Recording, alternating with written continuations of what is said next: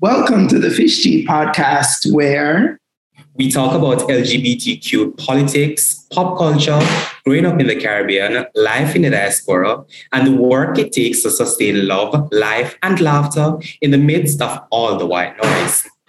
I'm Landon. Roy. Oh no, we mixed that up. My bad. We are you. I did. Okay, let's go back. All right. Welcome to the Fish Tea podcast, where we talk about LGBTQ politics, pop culture, growing up in the Caribbean, life in the diaspora, and the work it takes to sustain love, life, and laughter in the midst of all the white noise. I'm Glenroy. And I'm Lanvell. We're giving you everything, honey. Get into this mug. We're serving you a hot cup of fish tea. Bottoms up. You're late for that one. All right, yeah. Go that time then. How are you, my dear? How are you? I am good. I've had a great week. Well, I've had a great past week. You know what I'm talking about. I've had a great past week.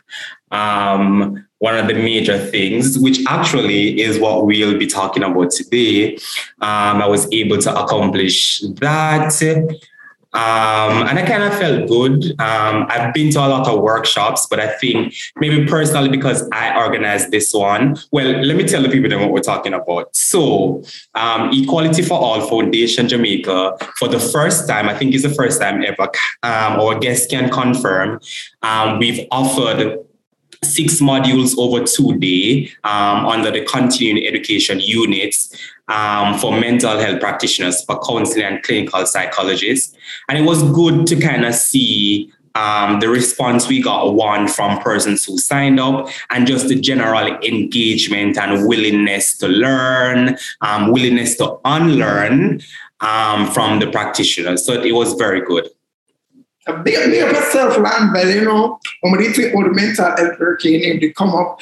It's almost a year to the day. So tomorrow, actually, so tomorrow we need to make a post. Tomorrow is actually the first my work anniversary. Oh, congratulations! You was the right guy.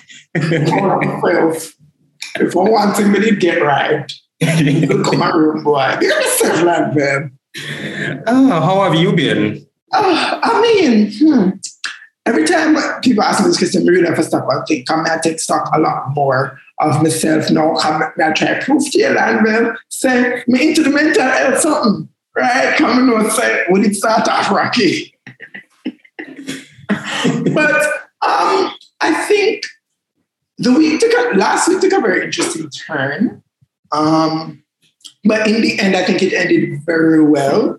And so I think overall I'm good.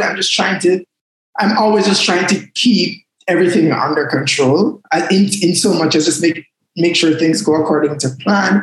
That kind of vibe. Also, finally buy the one rug, because I look for one rug for the house for quite some time now. I'm finally find the right rug for go the ambiance and the feng shui of the living room. And trust me, the rug made the difference. The place just feel full. It don't feel empty like one time. But really, I get old because my own goods really excite me these days. So that's what it's up. I bought a nice little pizza in Fontana as well. Because the last time when I'm friend them come on my yard, they did, say, on the local structure, not even a weight name. But the structure. Yeah. Mm-hmm. But they have all sorts of things on it. But they have one bag of spray back like all sorts of something on it, right? And one of my friend named Christina, I call it out, come on my yard and separate the empty one them from the full one them. I'm saying that I eat this. So I got me a nice little decor item at Fontana to start setting it up how I want it to look. And that's how a place can look like somebody sensible live there. Exactly. But you come with people and wow. Right?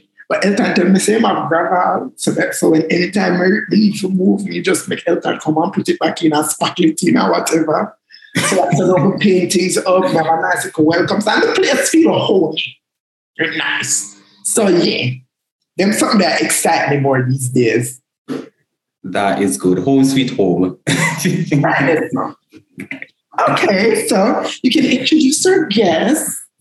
Okay, so as I would have said before, we did last week, we did some work with counseling and clinical psychologists around LGBT mental health. And actually, this Sunday, October 10, will be World Mental Health Day. So I thought it would be fitting to kind of focus on LGBT mental health and the work that we as an organization, Equality, we've been doing. So our guest today is Dr. Kai Morgan. She is a registered clinical psychologist and also the president of the Jamaica Psychology Society, JAMPSY. Hi, Dr. Morgan. Greetings to you both. Welcome to the podcast. Give thanks. Happy to be here. So thank you for joining us. Mega asked one question, and as I said before we start our card, it's going to be Landville show, and I'm going to be the backup dancer, right? Make sure you dance it the whole time. My one question is because, Landville is talked about the work that you did in terms of the training sessions or the capacity building sessions for clinical psychologists and counseling psychologists, but the work that you've been doing with us has spanned almost a year, almost as long as Landville has been. Yes. Well, and I guess for me, the primary question is like, why? Why were you interested in doing this kind of work with us? Mm-hmm. So I think generally I am interested in serving, what would I say, vulnerable communities, generally. So I'm involved in work with the deaf community, with the blind and visually impaired community, with a number of different special needs, generally. And I think as a psychologist, this is where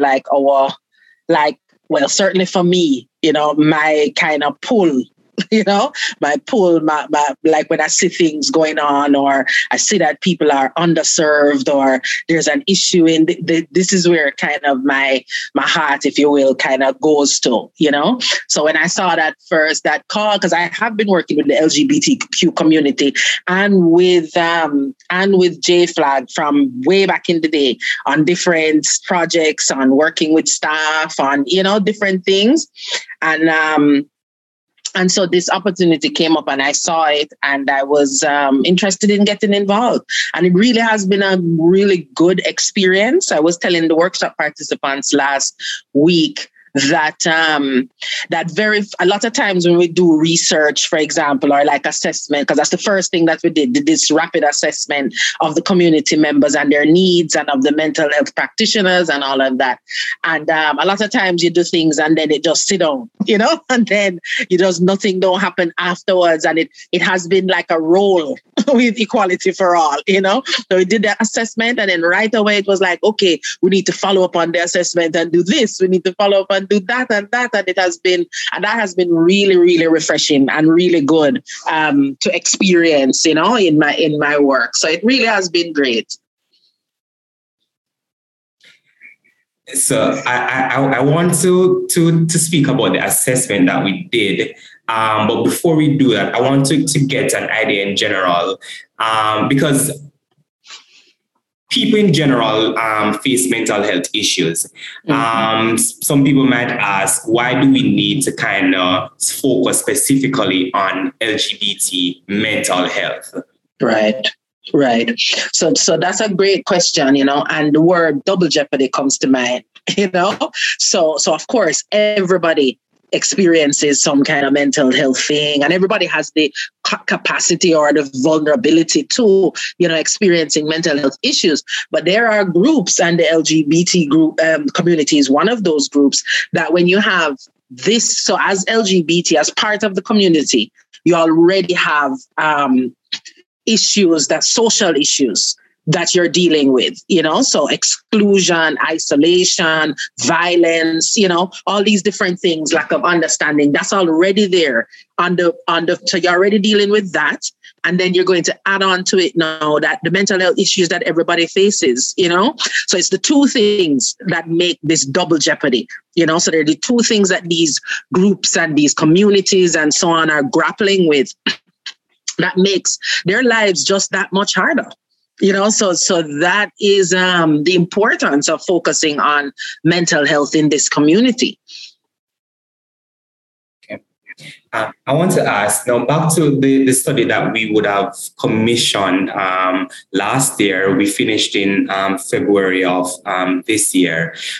Just some of the findings from the practitioners, because I know we spoke to over 200 practitioners, counselors, psychologists, psychiatrists, and just some of the main findings that we would have gotten from doing that study. Okay, so one of the things that stands out to me, I'm going to pull it up so that I don't miss anything, right? But I think one of the things that stand out is that even though people were more familiar, the practitioners were more familiar with the LGB part of the LGBT, right? So they understood some of those issues. They understood that there are certain needs and so on, but that a lot of people were also less understanding and less probably willing to understand the transgender community. Right. And then we also saw as well that even though these practitioners understood, quite a number of them were not willing to or open, right, to training, right, to the training, or felt like they needed training. And then the other piece to that is that they felt when they were asked, because, we're trying to create this friendly list, right, of service providers so that the community has a clear understanding of who is comfortable, who we can go to, that would be comfortable, that would be open, that would be understanding. And a number of people, even though they themselves had felt like they were open to serving the community, did not want to put their names on the list, right? Because they were not, for two main reasons. One of them was they were either attached to like an agency or a public health system or something like that, and they didn't feel like they needed to, or they could just put down that name, without permission, because they kind of knew that the agency itself may not support that kind of open statement, and some just for their own comfort level. Just some of them would have said just generally, well, I'm not comfortable putting my name out there, being attached like that to the community. So those are the things, those are some of the main things that I remember that really struck me. So I have a question. And it's about kind of understanding from your perspective, whether it came up in some of the conversations you had when you were doing the study or just generally. What would account for why, one, so many people would have or would not have been so familiar with like LGBT, sexual orientation kind of issue, but not as aware of trans issues? Is it something that's touched in their different training courses? Yeah, well, not at all, Glenroy, right? This is across the board, whether how interested you were or not. This is not something that comes up in our training at all. I finished my training back in 2001, and I didn't have that training. I studied in the US. Right. So I didn't have that training. So it's not a common thing at all to discuss LGBTQ issues in training programs. Maybe more now. You may find some more now in other countries, but certainly not in not in a lot of the mainstream. I think it's coming in now. You know what I mean? Into some of the language of when we're talking about cultural diversity and the importance of not just cultural diversity, but diversity and inclusion in general. You're starting to hear that more in all the forum around, in psychology and everything. But certainly most practitioners to date, I would say, don't have this kind of training, So then, just as a follow-up to that, why did you think, because that some of them already felt that they knew enough then, and didn't see another training as necessary? Because I remember some of that coming out of... Right. Yeah, I think they don't see. So that question, there was a question around special needs. Do you think that the needs of the community are different or special, or they, need special attention, and I don't think that that's what the practitioner community, the mental health practitioners really feel like there's anything special to this. You understand what I mean? So I think that's okay, yes, this issue is here, but I know how to treat depression, so I can treat depression in anyone, So I think that is part of what was coming out. Okay, excellent. I get it.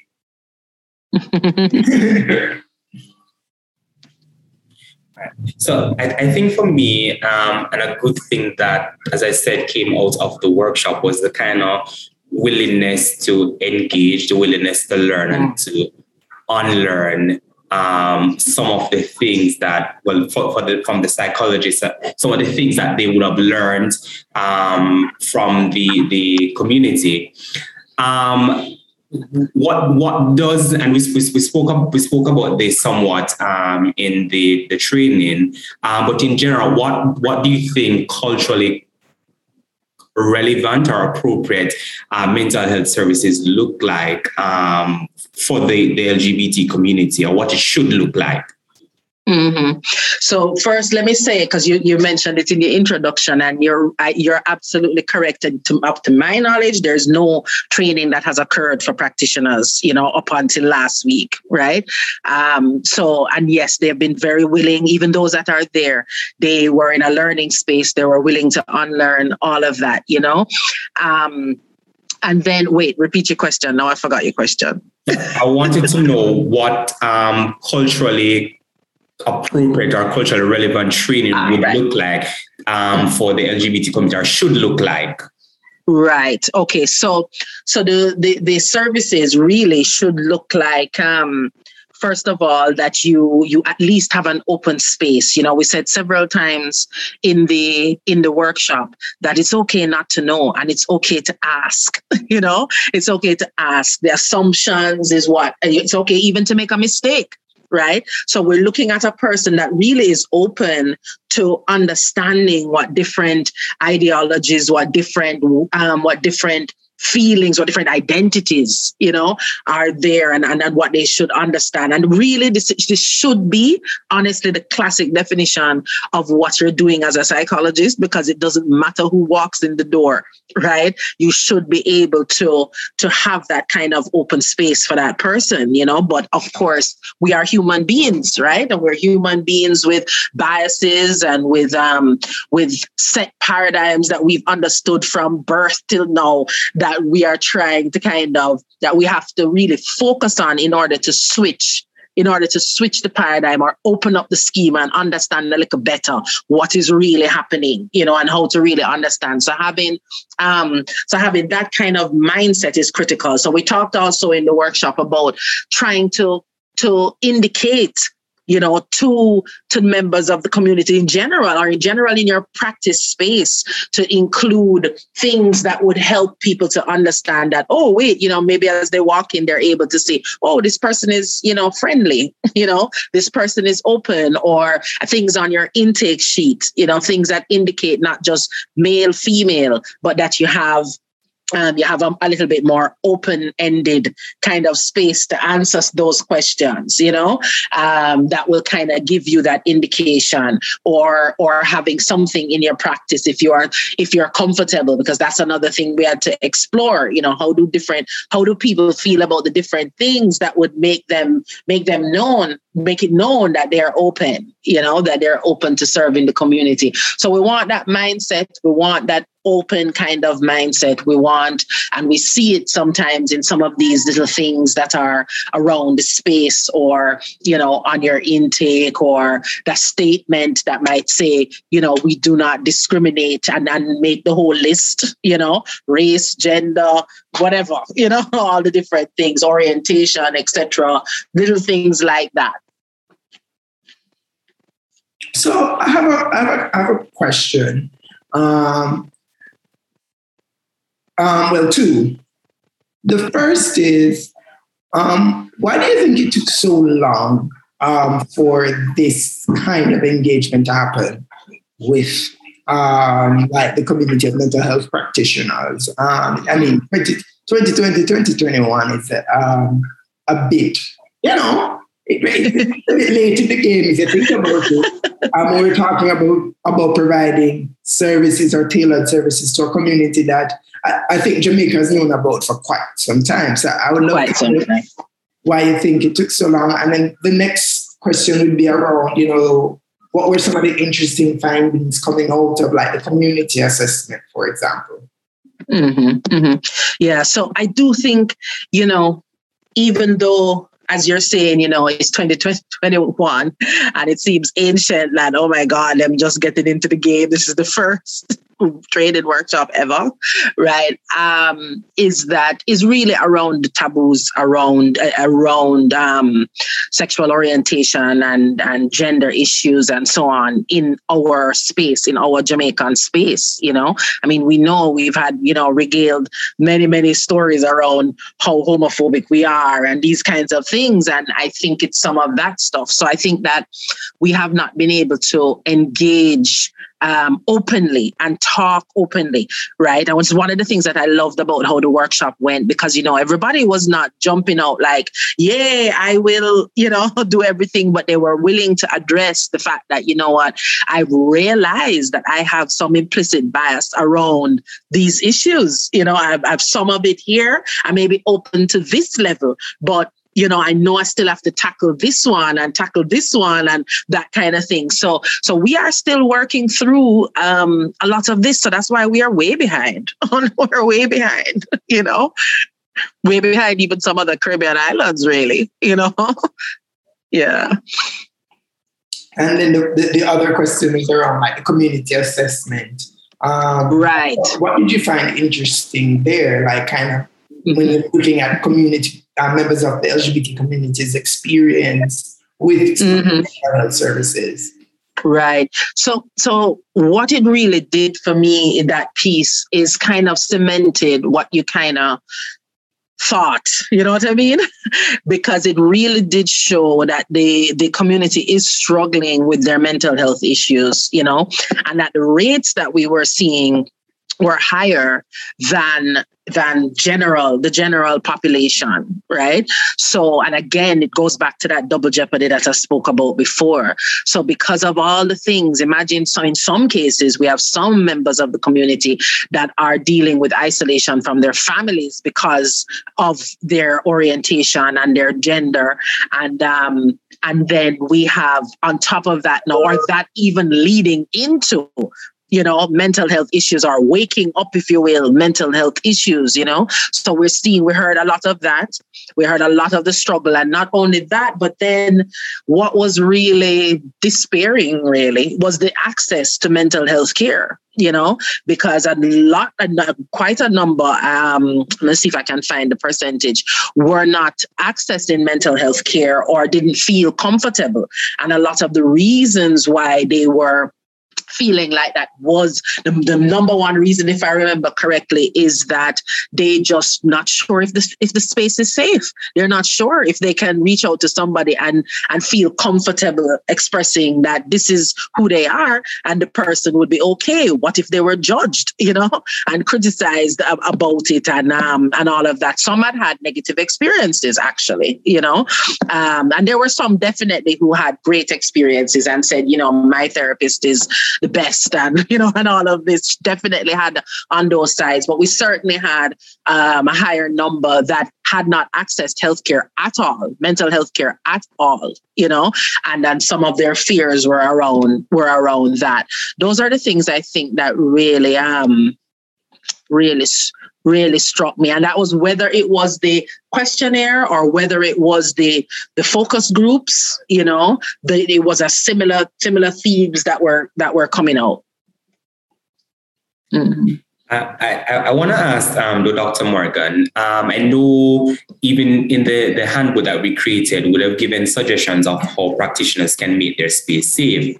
But even before LGBT persons can reach to the space, you spoke about persons who would have had one bad experiences or who just maybe their notion of what it would look like would not want to enter the space. I know we have a list of practitioners who we can give to the community.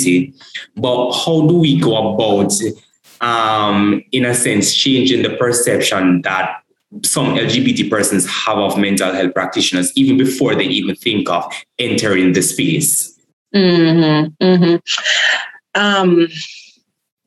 Well, that's a great question and something to kind of process, because that would mean that they would have to feel comfortable from the outset that there is, for example, knowing that, there was a workshop, 30 plus people were at this workshop trying to understand and trying to do better and improve themselves as practitioners. That's one piece that might help them to kind of, the list is great. As you said, the list is by far a great one. And there were, I think, also just more of these for the practitioners, ways. It doesn't have to be the same format, but certainly understanding, little tidbits about understanding and weaving it into our programs. So, as we had 6 students, and I was really happy about that. 6 students. And so these 6 students, they're upcoming, and we're going to,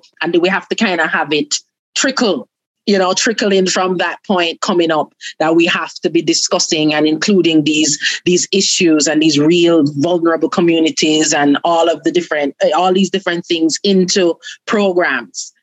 So when people see it around, they kind of get more of a sense that, more people than maybe I think might be open to this, because this is a part of the process, a part of the learning process. Those are the things that come to my mind right now. Okay, so go ahead. So I know you spoke about having the students there, and I was very happy when you called me and told me that students will be coming there. Because they will be entering in the system and they would have had an appreciation of what they would have learned there.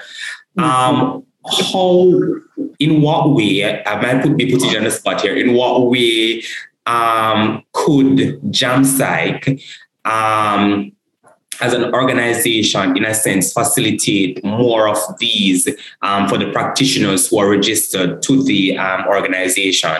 Mm-hmm. Mm-hmm. Yes. No, you're not putting me on the spot. It's been part of our discussion in training sessions, for example. So we do offer quite a number of training sessions. We ask our members, what do you want? What are some things that you would need training in? But at the same time, I think that no matter what it is that we're doing, these are issues that can be infused into training sessions, so that people hear it a little bit more. And, one of the things with psychology as well that can be a barrier and can kind of go to that question Glenroy was asking about why we taking so long, is that is that a number of our programs in Jamaica are affiliated with religious organizations, right? So the master's programs, right? So we have some schools that are really theologically based, and that is where the programs are housed, right? The clinical psych program is at UWI. That's non-denominational and all of that, right? But then we have other programs that some are, some aren't, right? So I think that's also a kind of an issue. But from a jam psych perspective, all people from all over, all different schools, etc., will come to the training sessions. And it's important, I think, to infuse it. So, for example, let's say we're talking about couples therapy. We're talking about couples approaches to couples therapy and so on. I think that the LGBTQ issues and the couples issues and so on need to just be naturally a part of that conversation. You know what I mean? In the part of that, in that curriculum, in that, the development of that. So those are the ways that I think it's important to kind of infuse. And also we are open to having different kinds of training sessions. So we can offer training sessions separate and apart from that, just on specifically, on the issues of the community. So I guess, my question is kind of connected to that, especially since you talked about students being there. And I didn't know that students were there. I'm really glad they were, actually. And it makes sense because when I did show up for the local food, meditate some people look very young. I said back to back. But I don't know, the psychologist comes so young. Coming up with myself. But no, I was wondering on the point of institutionalization, because I feel like when we talk about sustainably doing this kind of work, it was great that I think JFLAG was able to, move some things around. And in many ways, COVID created that because, savings in one area birthed the funding of this project through our general donors. And so, I'm sure they'd be more than happy when I'm doing the reporting to hear about the massive success that this has been. But my question is, institutionalization sounds like the more sustainable approach, because yes.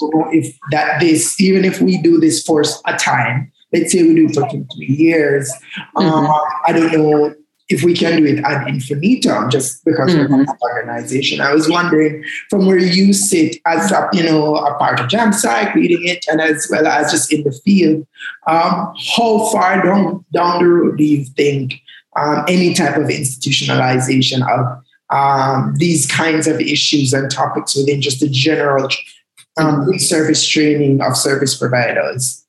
I agree with you 100%. The sustainability of it has to come through that institutional process. I completely agree.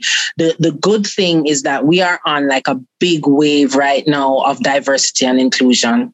Equity, inclusion, diversity, all of these words, we've been hearing a lot in our industry. We've been talking a lot about it. So even we have, Lanvel, I might have thrown your name to somebody for the conference that is upcoming in November, the Caribbean Regional Conference of Psychology. And we're making the LGBTQ issues a central piece in there, and specifically at a meeting this morning, and specifically talking about the fact that the Caribbean doesn't discuss these issues enough, certainly not in the psychological realm, So the spaces are opening up for us to kind of talk more, do more, include in our teaching, in our lectures, kind of pushing a little bit more for people to be grappling with these issues more. So I think it's definitely going there. And the fact that because they called me about coming to the workshop for those students, right? The coordinator called me and said, can the students come? And that's also very enlightening, right? Or very hopeful, because she's coordinating the program and she knows, she's like, this is an important thing that they need to attend, and allow them to come into the space. So I think all those things are leading up to that piece. And we are happy to kind of do an active work, just to not let it flow organically sometimes, but just to kind of push a little bit to say, okay, so how are we should have this infused here, there, etc. Oh, that's very good to know, because I oftentimes worry about, I feel like this is not specific to LGBT work. I think just in civil society generally, a lot of great programs run yes. for a short period of time, and then it just ends. Yes. Because, that's just how civil society works. That, so the funding shouldn't, but oftentimes does directly or indirectly dictate which programs last. And the value of the program kind of stays with the people who were directly impacted, and there might be some trickle down, but the level of the impact isn't there because it can't be sustained. Mm-hmm. I do have a question about just general mental health related issues, but I don't know if Lanville had any questions. No, I wanted to switch to the conversation to like general like peer-to-peer support. Because I know for when we speak about mental health, just in general, the assumption is that we're referring to mental ill health when we're just referring to simple things, maybe the loss of a loved one, your relationship end, you feel a test, things that affect your general mental health. So for some persons, they don't necessarily need to see a professional. And I wanted to talk about how community members, in a sense, can support each other through peer-to-peer support, and what that would look like for the community. Right. Yes, that's another thing that came up, actually, that, of course, you've kind of jumped on and decided to expand, that came through in the assessments, is that quite a number of them, if they'd never had access to mental health care, they were like, what do you do, when you're feeling this way, that they talk to their friends. Right. So their friend is definitely a big segue, into how you can manage, at least from an initial point of view, or, a point of origin, your mental health issues. So then came the peer support, discussion. And so, like you said, Lanville, there are a number of issues that just as friends, you can just sit down and you can process together and you respond. So what we want it to look like is that this person is understanding and can be open, right, to what it is that is coming, you're coming with to the table, can understand the do's and the don'ts. We've had to do that a lot with grief, for example, because, us Jamaicans, there's something, generally, I think people say things that are not, they don't mean to hurt, and they don't intentionally, want to hurt you when you're grieving, but they say things that actually do hurt people who are grieving very deeply sometimes, and that's just being unaware, right? So there's a big role for like your peers to be aware, of, okay, this is what this might mean. And also to be aware of, okay, when is this now beyond me and I need to help to get them some mental health support, or some professional support or something like that, some kind of access. And so there's the role for those peers then to not only understand what are the issues that are coming up to the table, but also to be kind of at least aware of what's out there in the community. Where can I point these individuals? What can I say? Where can they go? What are the resources out there, for them? So there's that role at least, So you're not going to be the therapist, as you said, but you might be walking them through some very, as you said, it may be just a loss. It may be a loss of something. It may be transitioning from high school and, maybe you had to leave your home. It may be, as you say, you fail a test, etc. How do we kind of support each other in those things? Actually, I'm really glad you both brought that up because I remember when we were coming up with the project idea, I had that part was included about, getting persons in the community aware of how to provide like direct support.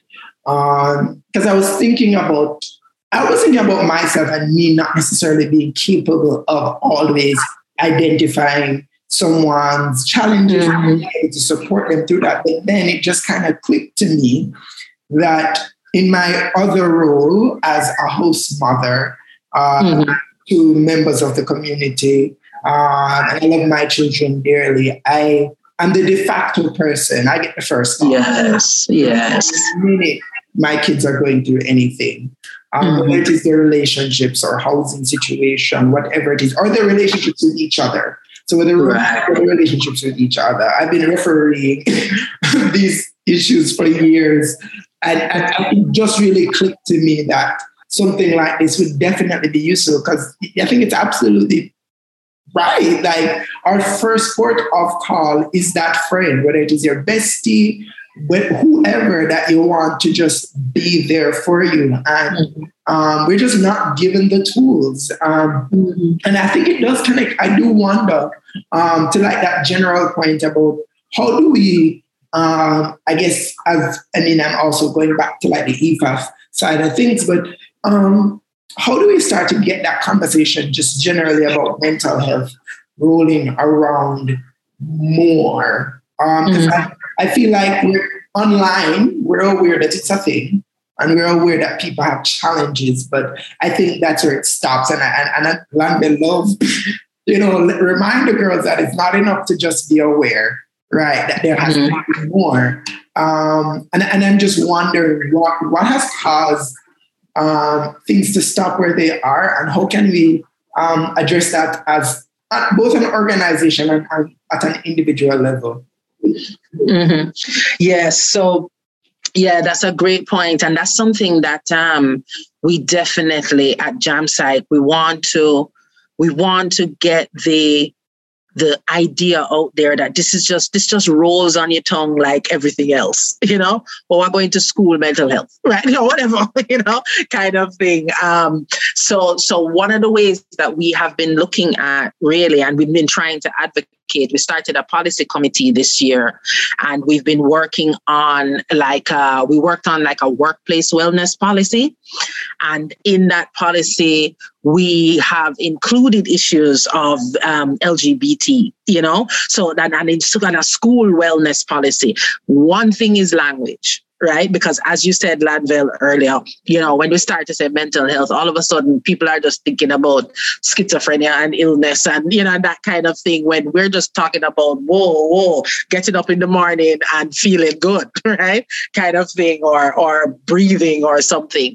And so it's important, I think, to infuse. So we thought about the workplace and school because we can't get enough people in those areas, and if we have policy driving that, then we have more people that really have to do it. And then when you kind of get used to it, it's kind of like seatbelt. We never used to wear a seatbelt like 15, 20, 25 years ago. And then it became, we have to wear our seatbelts when we're driving. And then you just start to do it like naturally, even though you're probably thinking, no, I don't really want to wear the seatbelt, but I have to do it. And then it becomes, okay, all right. And then you kind of roll into it, And so those are the kinds of things we're thinking about and grappling with. The language, I think we're kind of trying to and toying with calling it like a mental, not mental health, workplace happiness policy or something along those lines, that it's more, people more relate to it, because who don't want to be happy, So you kind of relate it that way instead of it making it feel like it's some kind of, mental illness. So language, I think, and broad policy change, Yeah. Makes sense. But then I guess a follow-up is so from the side of just the general, just your work, generally in having that kind of discourse and shift on a national level. What has that been like? That has been slow. That has been sometimes painful, right? Because you know that things just don't move very quickly when we're talking about national, those kind of words there. They do move pretty slowly. So we are actually it's a slow process. The workplace wellness policy, our workplace mental health policy subcommittee was started back in, I think, about 2014 or 2015, and I sat on that committee, and then something happened. Things happen, right? Something happened and nothing happened, right? And then but it's something that's very close to me because I feel like, boy, we could get a lot of people in the workplace, and I've tried to push for it, which is why we then started the policy committee and said, you know what, let's do the groundwork. Let's help, because they had started some groundwork, definitely a lot of groundwork on it, and said, let us tweak and see, it's about 6 years later now, tweak and so on, and see if we can just so we have the document here, can we just push? And even that has been slow, slow. So we don't expect, that is a great big challenge, because a lot of us in the field, are, bleeding hearts, and we really want things to happen, and we really want change, and But part of that process is recognizing there's so much work to be done, and that we have to a lot of this comes in baby steps, So we have to measure and titrate what our expectations are sometimes, while still pushing forward, because we have to always advocate, but it has been a difficult process. It's difficult in a lot of ways. Mm. That's unfortunate. Mm-hmm. Okay, go ahead, Lauren. No, I was just going to ask, have there been any wins? But you can probably... Oh, yeah, I was just going to ask, since you have been a psychologist, if you could name one of the greatest maybe accomplishments or one of the greatest steps as it relates to LGBT mental health, what would that be? Wow, what a question. One of the greatest accomplishments of the community that I've seen, that's the question, or that I have. From a psychologist standpoint, as in making advancements towards mental health care, mental health services, what would that be? Boy, I think that I would have to say that this endeavor is shaping up to be just that. This for the past year is shaping up to be just that, because the work that I've seen in the past, and even the work that I've been involved in the past, has not been, what's the word? I don't know if it's not been transformative in this way. You know what I mean?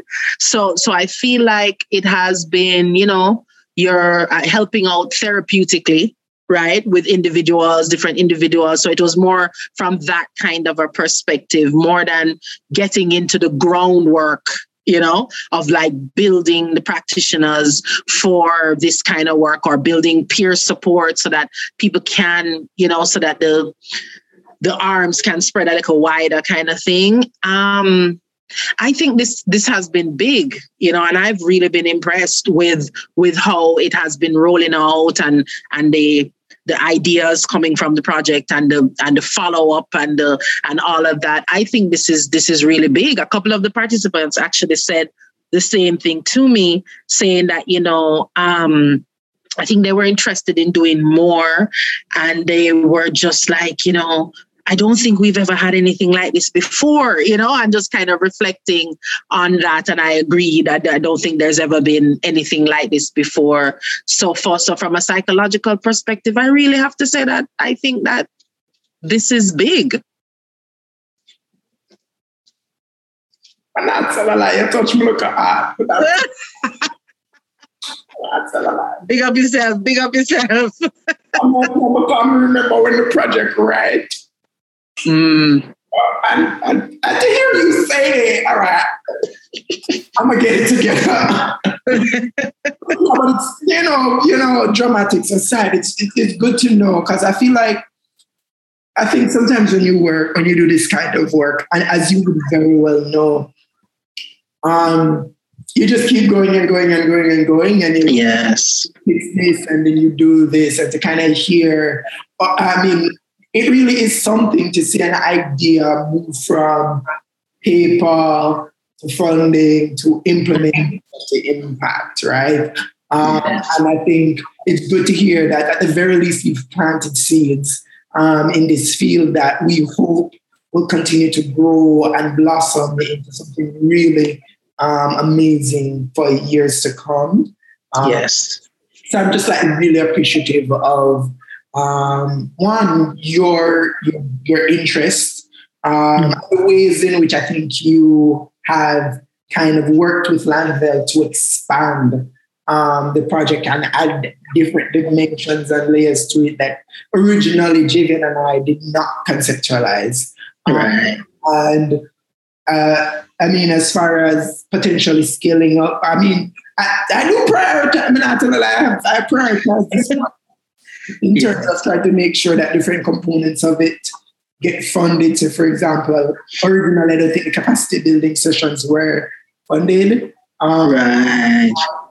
Landvel drum one side and say, let's get this done. And I say, all right, and I look at opportunity to come, and I write it up in a lot of things because it's an unaddressed area, but it's such a critical one. And I'm now sitting there wondering how, as an organization, can EFAF just support that kind of push for addressing or making more accessible mental health services generally, not just for LGBT persons, even though, of course, that is a community that we serve. Help to put that effort in that area as best as we can, just give it. Yes. Thank you so much. Yes. You're so welcome. You're so welcome. And it really has been. I have to big up Landvel every time. Landvel is on point, right? And him don't miss, right? And him don't, everything just in order and organized. He's really fabulous. Really, really fabulous. Yes, I have reminded him several times that good. that I'm chaining him to a chair and he's not leaving. Thank you very much, Dr. Morgan. I think my final thing would be from your standpoint. I know we've said a lot of things. We've spoken about institutionalization, expanding the project and stuff. But if you could give maybe 3 things, what would be the next step, or what are the next things coming out of the CEUs that EFAF could do? That EFAF could do. Okay. I think, let me see.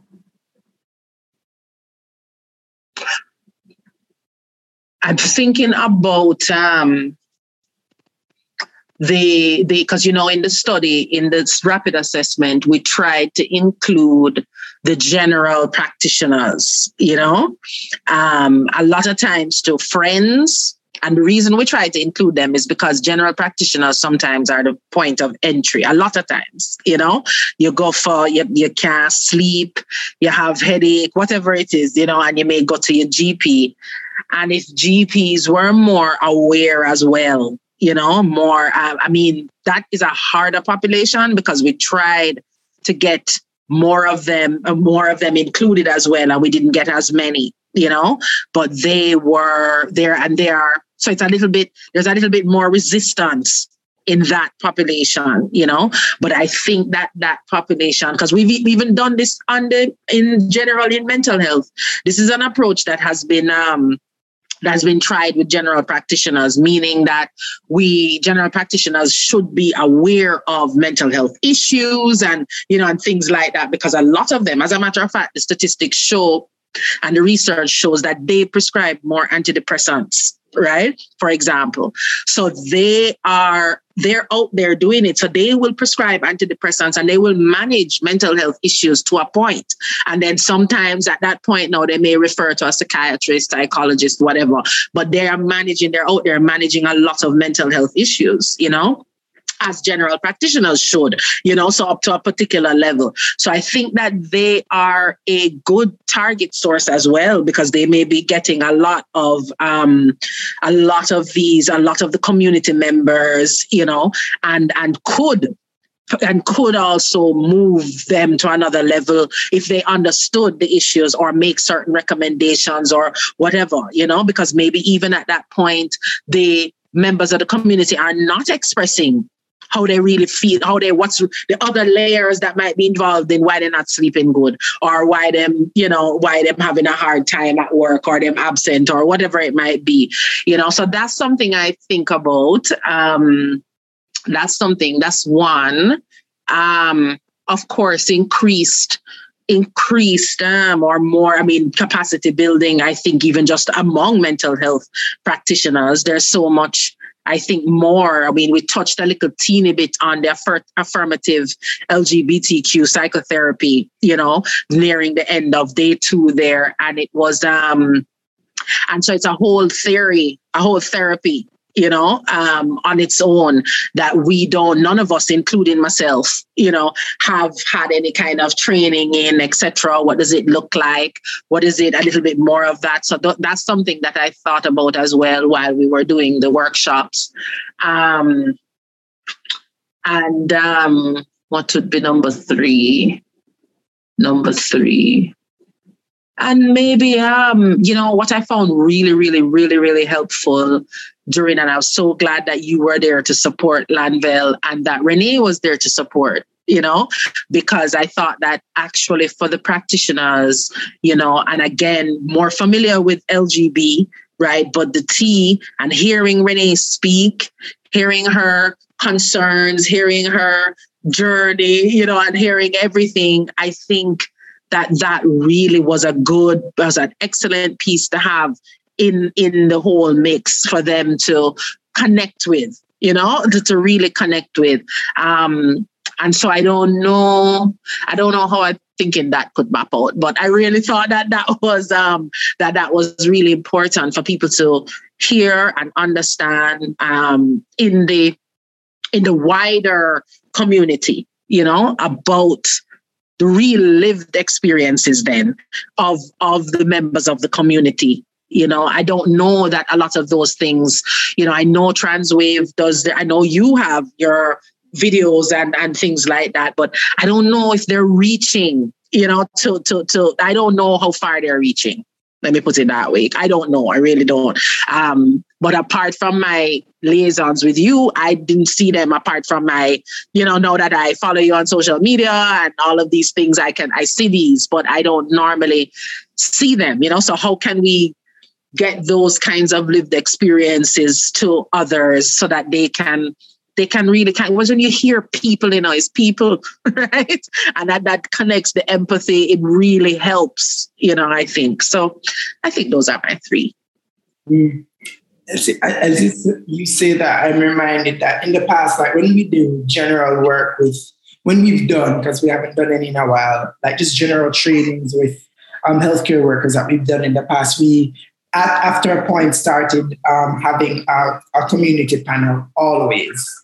Sometimes it would be staff members, sometimes it would be just members of the community that we took to the trainings with us. And I always felt like, rightfully, as you kind of gestured to that was also the moment in which a lot of the narratives and a lot of the stereotypes fell apart.